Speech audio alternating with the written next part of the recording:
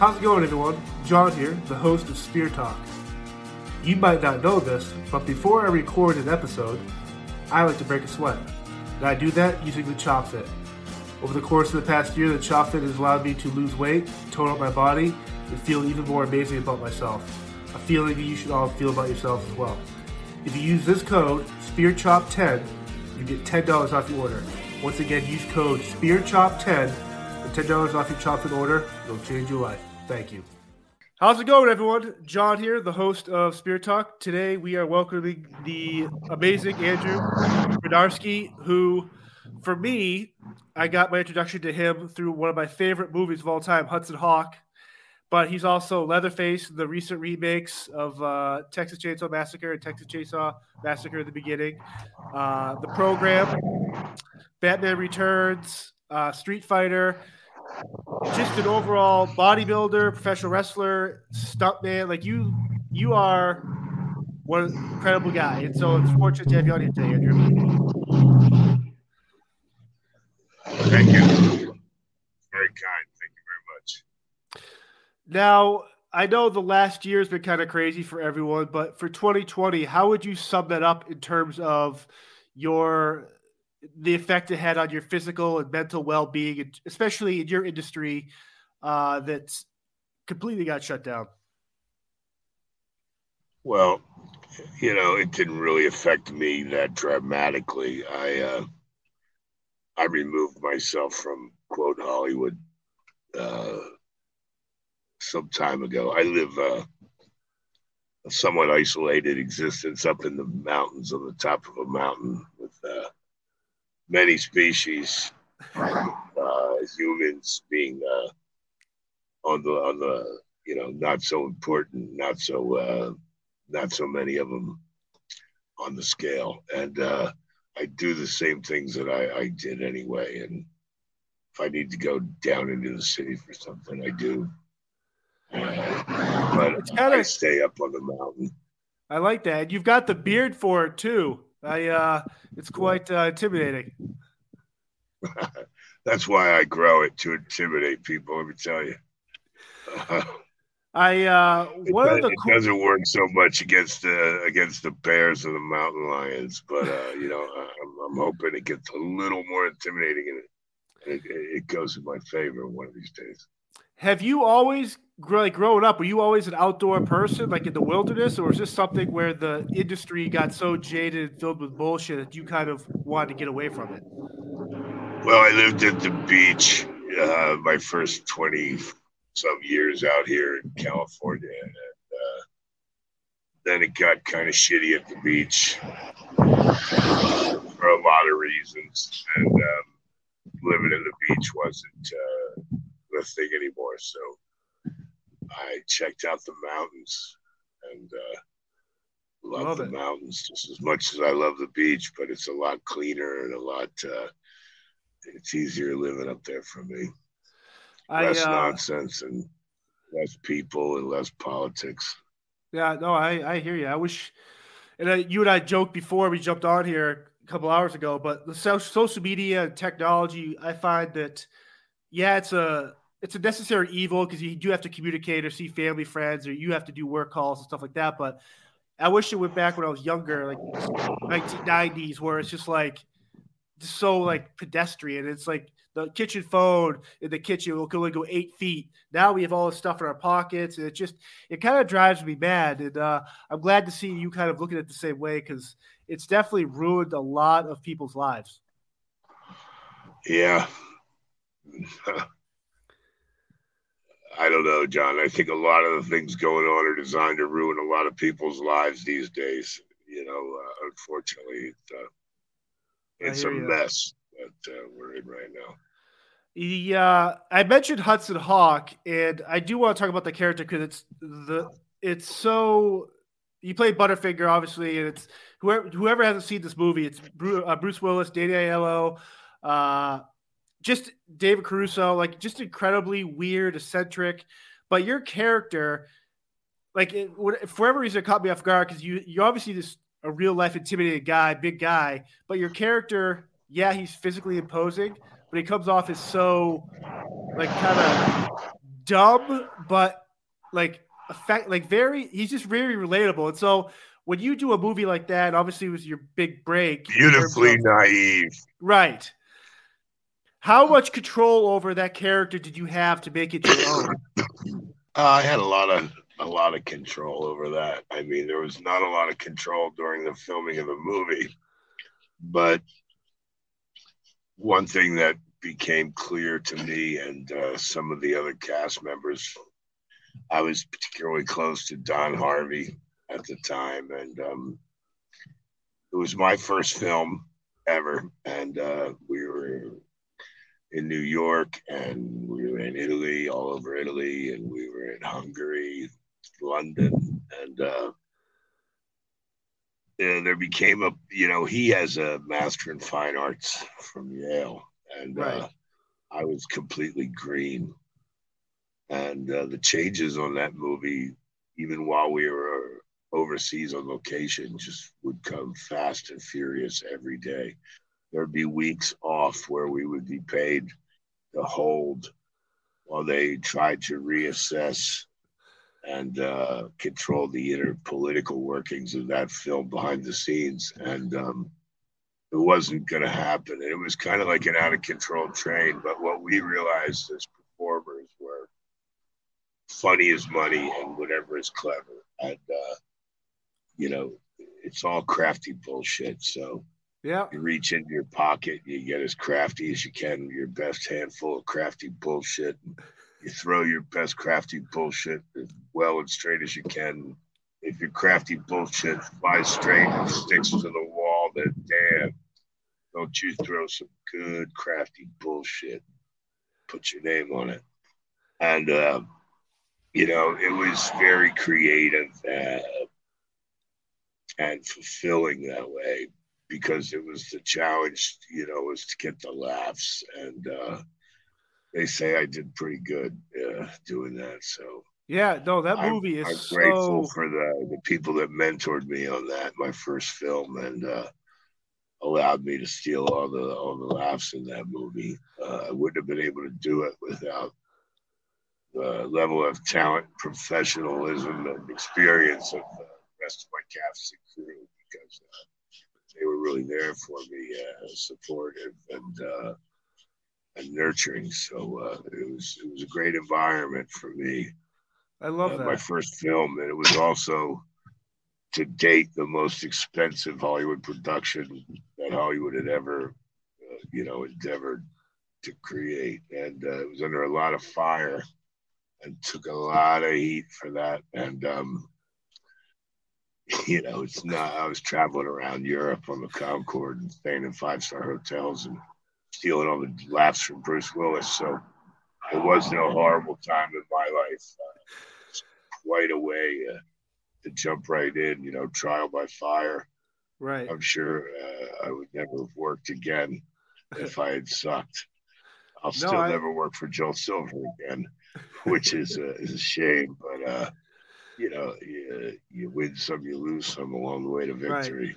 Now, how do you were bodybuilding and you're doing all this stuff. How did you kind of get into the Hollywood scene? Like, how does someone find you to cast you in that role?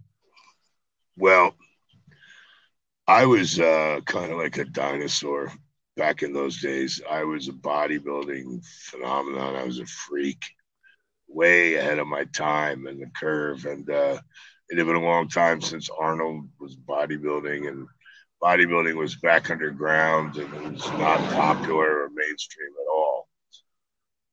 I did it for personal reasons. It was like constructive therapy. Yep. And eventually, it became something. It wasn't for other people. The reason I did it was to heal myself and to make something, better of myself. And people would break their neck though everywhere I went. Like they were like I was a walking dinosaur. And Yep.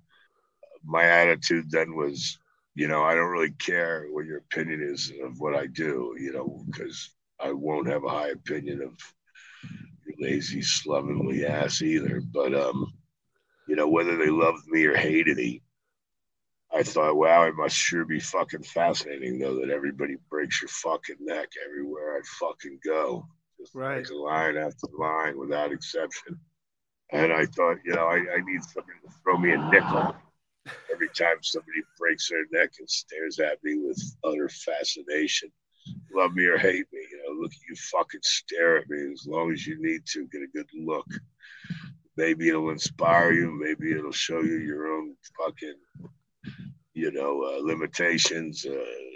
Maybe it'll get your ego to get up off your ass and do something. Who cares? I didn't care. Like, good for you. I'm glad I could do that for you, whatever it was. I didn't do it for anybody except myself in the first place.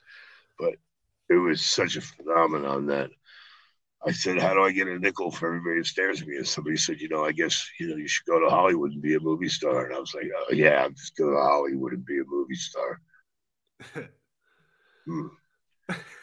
I was like, well, I could kick Arnold's ass and probably fuck his girlfriend. So why don't I go to Hollywood, take his jobs? And literally that was my maybe too many afternoons watching pro wrestling attitude growing up. But how I saw it, and that's how it was. How worked out all right. For the program, is your character Steve? How close are you to that character in real life? To Steve Latimer?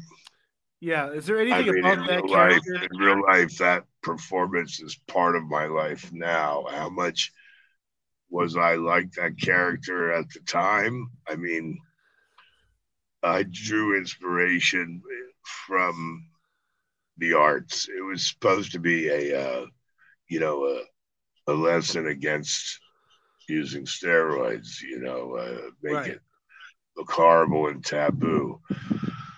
Unfortunately, my charisma and enthusiasm kind of turned it into a, hey, I need to get some of that juice fucking movie. And, hey, we have bigger, stronger, faster Americans. And, the alpha males in America are in much better shape after that movie became into existence in the, popular lexicon than before. So, but do I have roid rage issues? Have I ever been out of control like that guy? No, it was a performance. I often say if I acted the way I acted in a lot of my performances, it'd be like the Daffy Duck cartoon. This next trick I can only do once, Right. I wouldn't get away with anything like I do in the movies for a hot minute in the real world. One of the interesting things for Batman Returns. I don't date rape chicks in fits of roid rage. Right. Or kill people in an old abandoned house in the South. Yeah, I don't cry when I have something, an obstacle that presents itself.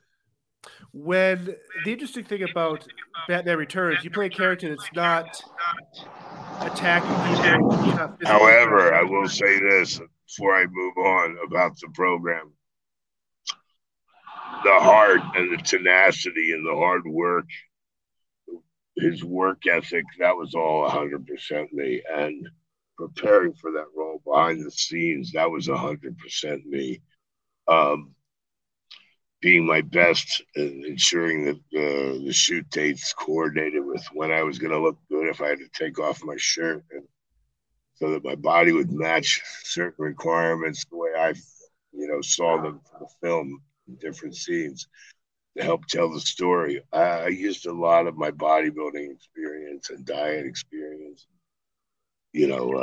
just ridiculous training ethic. That was a lot like me. I was not only training after practice, I was training after work, shooting the movie, and then going to the gym at night. On top of that, it was 24 hours a day hard work for me. I love on the Batman Returns, which actually happened earlier than the program, but 1 year earlier. So one of the cool things about Batman Returns is that you got to play a character that showcased your actual acting ability too, as opposed to just playing this menacing good or bad guy. And I thought that was really cool. Thanks. The thing about Batman Returns is that was another B-leaguer production that went on for 7 or 9 months, and a lot of people got fired as they changed directions on the film, and his egos clashed and demanded more screen time for their characters and their clients. And originally, there was a ton of stuff between me and Michelle Pfeiffer that would have really made What You Say True more about showing the performance and the craft that was originally intended to be part of the film, but it turned into the bat, the cat, the penguin, and if you weren't one of those things, you had to get the fuck on and get out of the movie. And I survived all the cuts. I mean, I didn't get fired. David Wayans got fired. A lot of people were getting dropped every single day I went to work, and they'd have a couple of days off unexpectedly, fire some more people.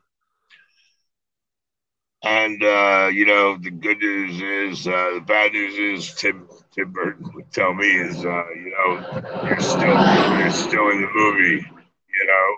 These people aren't. But the bad news is, like, these 5 pages of really witty S&M bondage kind of Michelle Pfeiffer confrontation stuff after we throw her out the window, all that shit that was in there is gone. And I'm like, oh man, that was my whole fucking character.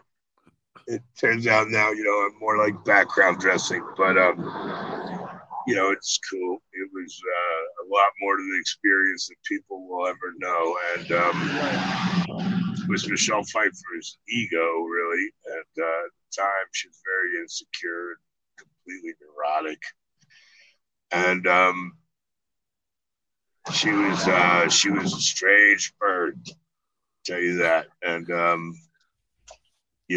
she wanted more close up Catwoman shit and nothing to do with the scenes that were written with her and I. So she had them taken out of the film. And in the end, you get to see me do a little bit of my Christopher Walken impression and stand around like furniture, but I'm still always going to be proud that I was in that film, and there was a lot more experience and a lot more was shared with the people involved that I can never forget or regret. Right.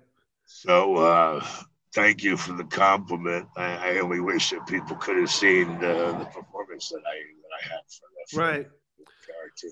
One of the from one production to another that I've heard and read some insane Street Fighter. Your character Zangief, easily one of the best players in that actual video game series from Capcom. But half the stories I read, I don't want to believe, and half I do. Was how crazy was the filming of that? It wasn't fun for you, at least in between the filming of the takes and all. Hell yeah! I mean, there was nothing that could not have me have fun at that point in my life. I mean, I was 24. I've been in film since I was 20. Things are going well. I'm traveling around the world again, first class. Had a 6 spot in Queensland, Surfers Paradise, like 35th floor of this condominium. When I realized what they were paying for the Marriott at Surfers, I was like, we're going to be here for 2 months. I could just, save the production a ton of money and just get this $10,000 a month condo. Right. And so I was living life with a mohawk. I was the first white guy with a mohawk, doing the Mr. T look. Yep. With a pair of Ray-Ban mirrored aviators, just with a physique, walking around like completely.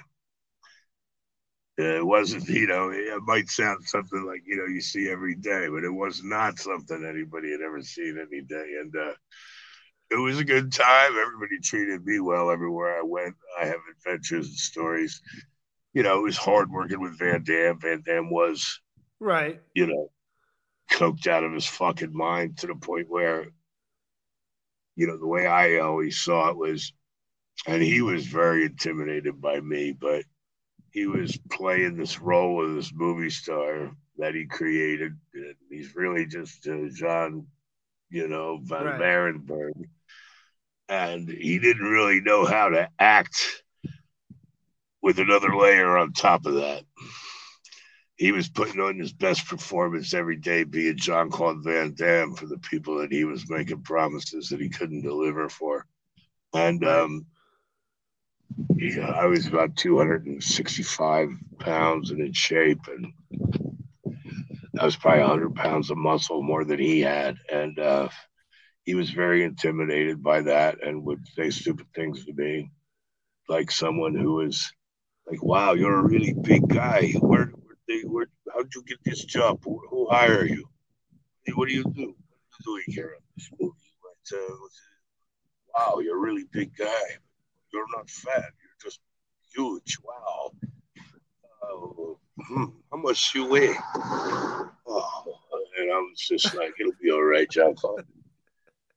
And a lot of people, pointed out before I had to do scenes with him, and his behavior showed me a lot about what was going on. It was a hot mess. I knew that I'd have to be crafty and bring things. I mean, there was like Rashawn Seth, who was a legitimate actor at that point, and he said he came back from working with Van Damme one day and said he wanted all his scenes cut out of the movie because he felt like he was drugged down to Van Damme's level. Wow. And I heeded that warning and made sure that I had some funny stuff going into the scenes I did with him. The scene at the end where I give him the sideways thumbs up. I had done that earlier and made it a running joke, and the thing with Ryu and Ken turning my thumb up, and that was just some good running, humor and sight gag. And so I said it to Van Damme at the end when he just has that dumb look on his face, and even he knew what to do.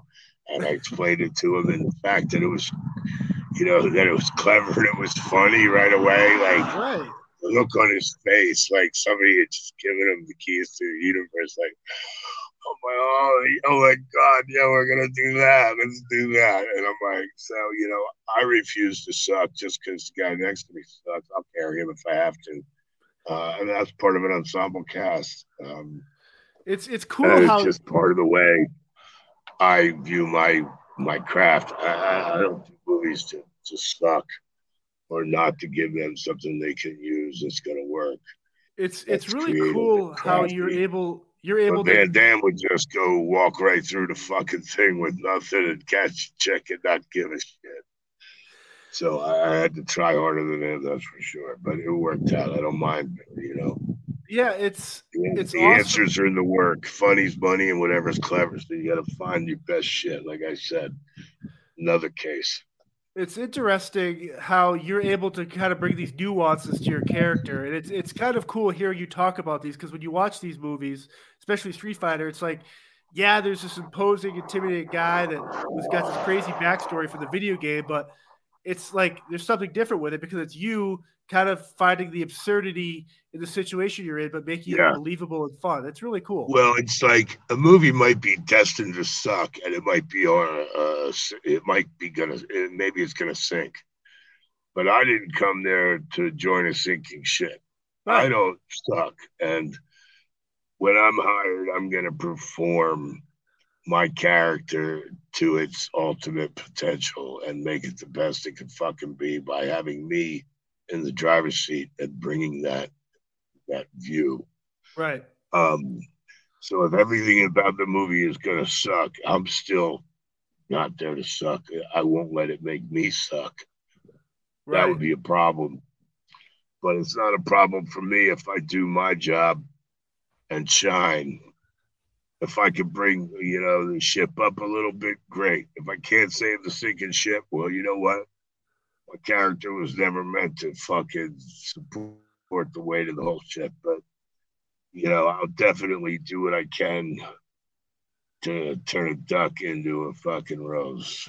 And at least with what I can do, anything I can do, I'll, I'll do. I'll put what I do on it to the best of my ability, and I won't walk away until the best that I have is on the floor and can.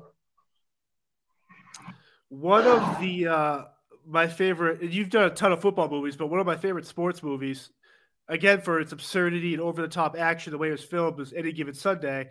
And I've always wondered. Obviously, your character's great. It's believable, and you work with Lawrence Taylor and all these guys. But during that Peace with Inches speech with Al Pacino, when you hear an actor and you know the lines are coming and you know it's a movie, but when you hear a speech like that, or you get motivated when you hear stuff like that? Oh, dude, I was really given a lot of leash by Oliver Stone as far as creating my character and just don't suck. Like literally, that would be Oliver's direction, and hey, I'm all for that because I don't suck, and he didn't want to hear that specifically, but that's how it is. And I made a few mistakes, pissed him off a lot fewer than other people. Oliver's an exacting guy, and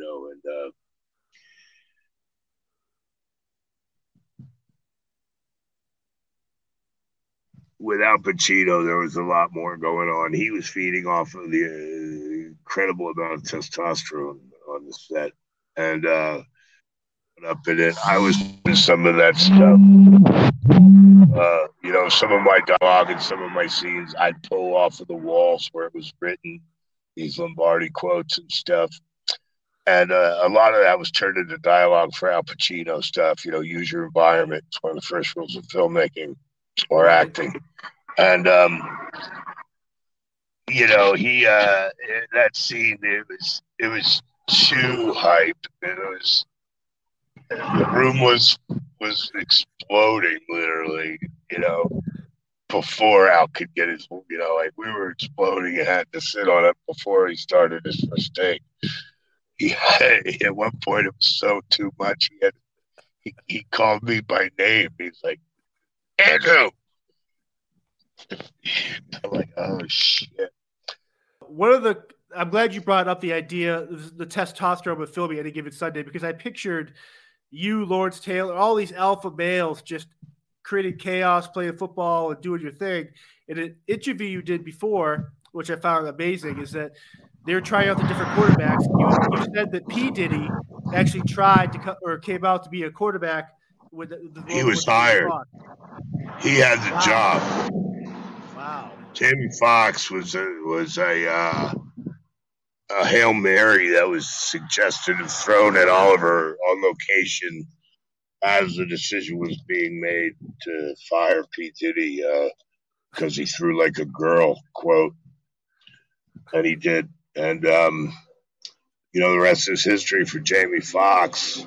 He used he had an incredible opportunity to really, Jamie really ran with the ball and that. He really understood what it was like working with Oliver and the opportunity. And,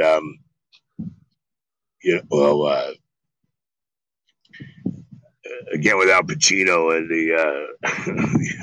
the amount of testosterone going on. At the end, I wanted to thank Al, and I said, Al, in the beginning, Oliver Stone had me in his office and said, I just want to know if you blew your load or if you can do this again. And I'm like, more crazy football playing maniac, you can't possibly on steroids, you can't fucking buy for the money. And he's like, okay, good, great. And he's all happy. And Al Pacino came up the elevator and walked into Oliver's office. I was about to leave, and Oliver was showing me out. And he said, Al, oh. And they gave each other a hug. And he said, I just want you to meet this kid you're going to love working with. His name's Andrew Bryniarski, and he's an amazing actor. You're going to love him. And I was just like, what? And I'm like, wow. I'm like, yeah, he's killing me. I'm like, Al, I hear you're pretty good too.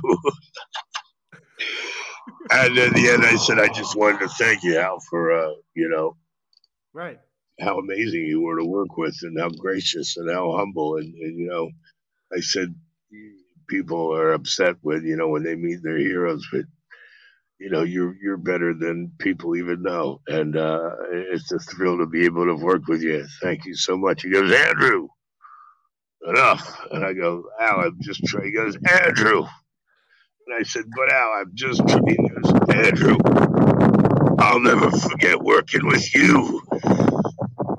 I was like, fuck. I'm like, see that? That's exactly what I mean. I'm like, now Yep. that's a fact, and I get that from Al Pacino, and even if you're Al Pacino, you're not going to see the likes of me anytime fucking soon, and nothing could have prepared you. But Right. at the end, it was a beautiful fucking thing for both of us. So, nothing but love for Oliver Stone and Al Pacino. I love that. Um, Lawrence Taylor. Now, what was the next part of the question about alpha male insanity? Well, it's There just was much. you mentioned the testosterone, but I can only imagine with so many alpha male type personalities there that you guys like. Were you hitting the gyms? Were you guys like how fun was it I building this was. I don't community? care about anybody else. Oliver Stone told everybody because I didn't sign my contract fast enough. I had to do a table read with no script. I had to go to Miami with no contract. And then I had to do a football combine with a bunch of guys who were told that, I didn't have the job yet. And if they wanted it, they could take it away from me. And, that was fine with me. I was just drawing a line on the scrimmage and said, anybody who wants to try to fucking be a hero, get a couple cameras and set it up. And, there was a lot of, oh, he's an actor, he's a fucking pussy, and all this shit. And I had to eat him for breakfast every morning, so I didn't mind. That's the game. And it really set the tone of how it is in the real game anyway. Right. So it was sure interesting though, and I mean, there was a lot of things going on. Jamie Williams at one point had been consulting on the script early on, and he didn't like, me getting coverage. Try to strut like a peacock and get more attention. And when he didn't, he'd get upset. He took a swing at me one time on the field. Lawrence Taylor, Oliver would say, go rehearse the scene I just wrote with you and Lawrence Taylor, and here's how I want it to go. And I'd be like, got it. And I'd try to talk to Lawrence Taylor, and he'd be like, man, get away from me. I want to talk to you. You ain't the director. Why don't you shut the fuck up, man? You ought to be an actor as much as you want to fucking rehearse. And, it was a fight. It was a fight until finally I explained to him, I am an actor. This is my work. And this is my Right. craft. And I'm trying to channel what you have, what makes you fucking special into this scene that was written by Oliver. And I'm supposed to get you to fucking look great in. Me. I got to make you look good. You got to make me look good. You don't try, you don't get it. And Oliver fucking hates us both, and we both fail the fucking movie. And Oliver, and he's like, "So what do you mean? What are you trying to do?" You like, and I spelled it out. I went through it. I gave him the numbers. He's like, "Oh shit, I get it. That's great." He goes, "Okay then." He goes, "Oh, now I understand what the fuck you're trying to do. All right, cool." And after that, he tried to get me to start dipping again. And every time he'd send somebody for a can of dip, he'd be like, "Hey, Drew, you want a can of dip? I'm getting some dip. Let me get you a can of dip." And I'd be like, "I don't dip anymore." But, like I did just a couple times Right. for old Lawrence Taylor at his request. So I let him bring back the old habit and give me a couple cans of Coke and, had a few dips with him, which I wouldn't have done for anybody else, but he's Lawrence Taylor, and in the end, Right. Of course. he respected me, and we have fond memories. I love that. Now, one of the obviously, I think a lot of people would recognize you or know you from the remakes of Texas Chainsaw Massacre, and I guess I've always been wondering when you go out for a role like that. Not only do you have the not the baggage, but the history and lore of the another character playing this legendary horror icon. But how do you audition for that role? Do they look at you, be like, "Well, he's big, he's athletic, he can play his character." Like, how do you audition for that character? Well, I straightened Michael Bay out and Marcus Nispel out on all that because personally, the question was later presented, how do you fill such big shoes? Is that intimidating? And I'm like, have you seen my fucking feet? As soon as I cut the toes off of those fucking shoes, I made them work. Right. Fine, Which is a well great enough. way to have. Right. Busting out of those old fucking shoes that were left for me because they weren't big enough for my big fucking feet. So that's my answer. And I don't base my performance on anybody's shit. Right. Michael Bay originally, they had thought should always hide his eyes, never see his eyes. We just interchange the biggest guy we have that day and make him walk the fucking same line in the storyboards. And our genius fucking filmmaking will just make that, simple. But it would have been no substance to the character, no humanity to the character, and it would have been cheap fucking scares, and it would have been more bullshit. There would have been no real on-camera graphic nature to it. It was destined to fail the way they saw it, and I tried to tell them, look, just any big fat retard in a fucking mask does not scare the alpha fucking male, for one.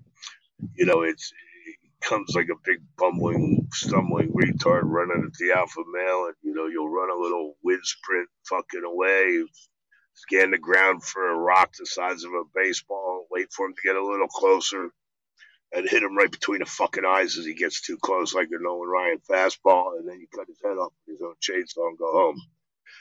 And I said, but I'm the wrong motherfucker to chase you to your death with a wet fucking noodle. I'll beat you to fucking death with a wet noodle. And, if Willie McGinnis or Howie Long had rabies and they were behind the fucking mask, it's the apex fucking predator. And now it's contain the outside and then take an angle of pursuit to your fucking target. And, shit that I learned and I applied from being a defensive end. Right. And, they got rabies too. So it's Howie Long or Willie McGinnis. They're not talking to you about nothing. They're just going to run fucking 4.5 fucking 40, with their head down and fucking cut your angle and, expedite your fucking death. And they're going to break your bones if they fucking want to the minute they put their fucking hands on you. And, that's what you better fucking worry about. You better worry about the eyes show you what's behind the fucking mask. The eyes are the window of the soul. A picture's worth more than fucking 1,000 fucking words. Action speaks louder than fucking words. And, you'll have ignorant, stupid people that want to kiss people's asses and hate on me and, remember their old nostalgic bullshit as being something it isn't and how great they say it was in their head, whatever. They want to perpetuate these myths, but, it still doesn't change the truth. It doesn't change the fucking facts. Like, you would have no fucking say in it. That makes it scary, when you see his motivation, that makes him human. And when you see his eyes, yep. They'd say, oh, but did you even have any lines in that movie? No. But you sure understood exactly what was fucking going on. When David Gilmour plays guitar, and even when he's not singing, he's painting the whole fucking picture with emotion and humanity and skill, and you see and you hear the picture even when he's not fucking saying anything. Right. Just by his guitar, and it's like your body language is the same way, your eyes are the same way. And I said to Michael Bay and Marcus Nispel, if you go ahead with the way you think, you're going to be the next guys in line to fail at your fucking at the job. That's the same thing everybody before you's done, and that was their mistake. It matters who's in the fucking mask. Yep. The The mask doesn't kill people. The mask isn't what's going to come and get you. That's just the gravy on the fucking top. That's just some fucking skin on top of a beast. But just because you put that scary looking skin on top of a fucking cow, it doesn't make it the fucking bull under there. Right. You know, you put that same shit on a bull and you're still not scared of the mask. You're scared of the fucking beast. And I wanted to make him a beast, but a human, you know, who had to become a beast because he was treated like a beast. It's the bullying stuff. I look at Leatherface the same way, and I think that's what is responsible for how I brought humanity to it, and that's why people empathize and sympathize for the character, even though I played the most heinous, brutal, mass murdering, violent, graphic serial killer. Right. And I held back nothing. Now, you know, and I did it like a force of nature. Before I let you go, my last question: when you do these conventions and they require you to have to say you got to dress like a Leatherface, would you put that costume back? Nobody requires. Okay. Nobody requires me to do anything. Okay. I was curious if people. I know some actors. That's a trend. That's a trend that I'm joining this year. I was all set to do it last year. I will be doing that this year because now, you know, it's a special thing if you only do it every once in a while when you want to for the fans.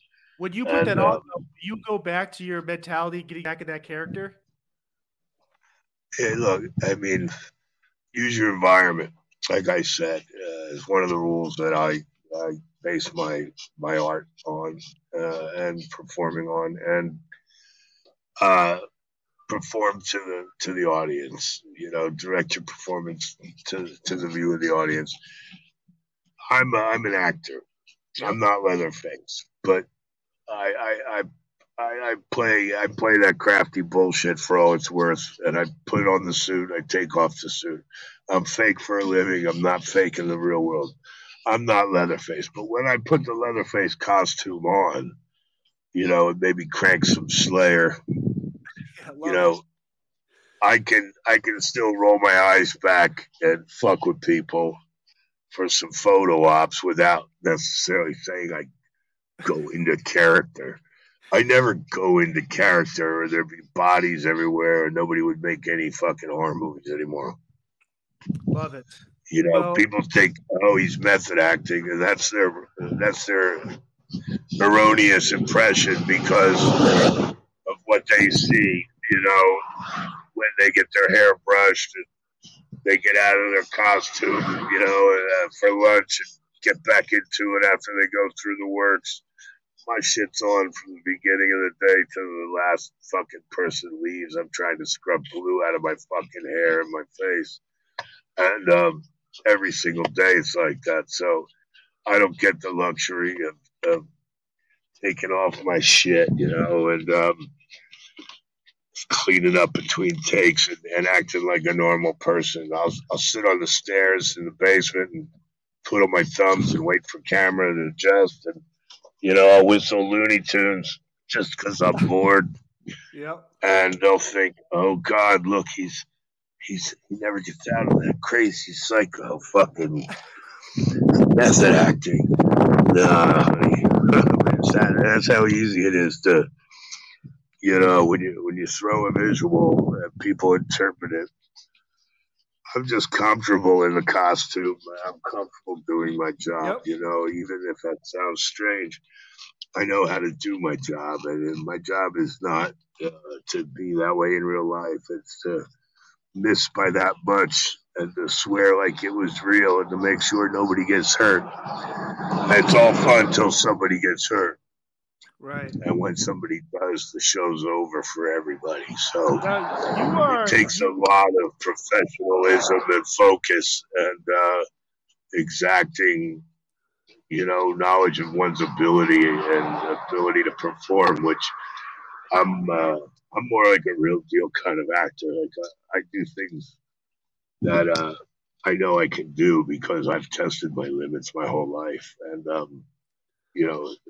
physically and mentally, I guess it carries over. But right. If I say I'm going to do something physically, if I sign up for it, it's because I walked through it and did the numbers in my head and checked it out and said I could do it because I was sure I could do it, which is really important. Like nobody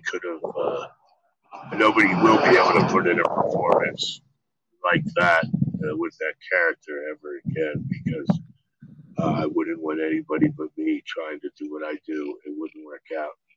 Right. People just can't do it, whether they think they can or say they can. Most people just don't, and wait for some instruction. Somebody tell them exactly where to walk and how to stand, where to look, and what to think. And I'm lucky. I have freedom in my craft, and I'm set free by my art, and I love to get it out and to establish it, and put another performance in the can. I love it, Andrew. And I'll look forward to doing those photo ops for the fans and putting that back on. I don't do it for fun. I don't do it because people insist that I do it. But when I think it's time, and other people have had great success, I'm one of the last guys that's jumping on the bandwagon. So, it's time to do that for the people. And, it'll be a pleasure. Yeah, no, it's good. And that story where you kind of sent that woman in Montana, that super fan, a bunch of your autographed pictures, and it's kind of cool how you interact with your fans, and it's very cool to hear stuff like that you actually do actually care. You think so? It's weird. It's weird when some 75-year-old chick has a crush on you. Yeah, maybe it's the way you moved as Leatherface. You never know, man. Getting old's rough, man. Let me tell you. Reality becomes comedy. I love it. Well, so, Andrew, lest I ever think I'm too cool.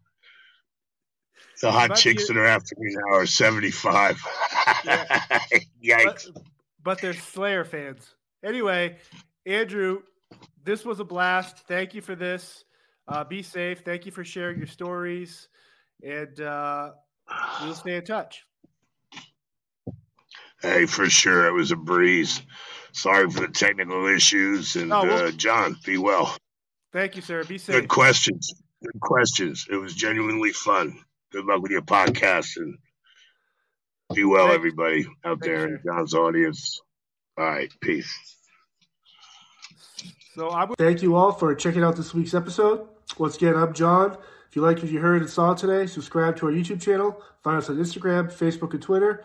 And check out our brand new merch store with hats, coffee mugs, t-shirts, other cool stuff coming down the pipeline. Again, thank you all for support. Be safe, and see you next week.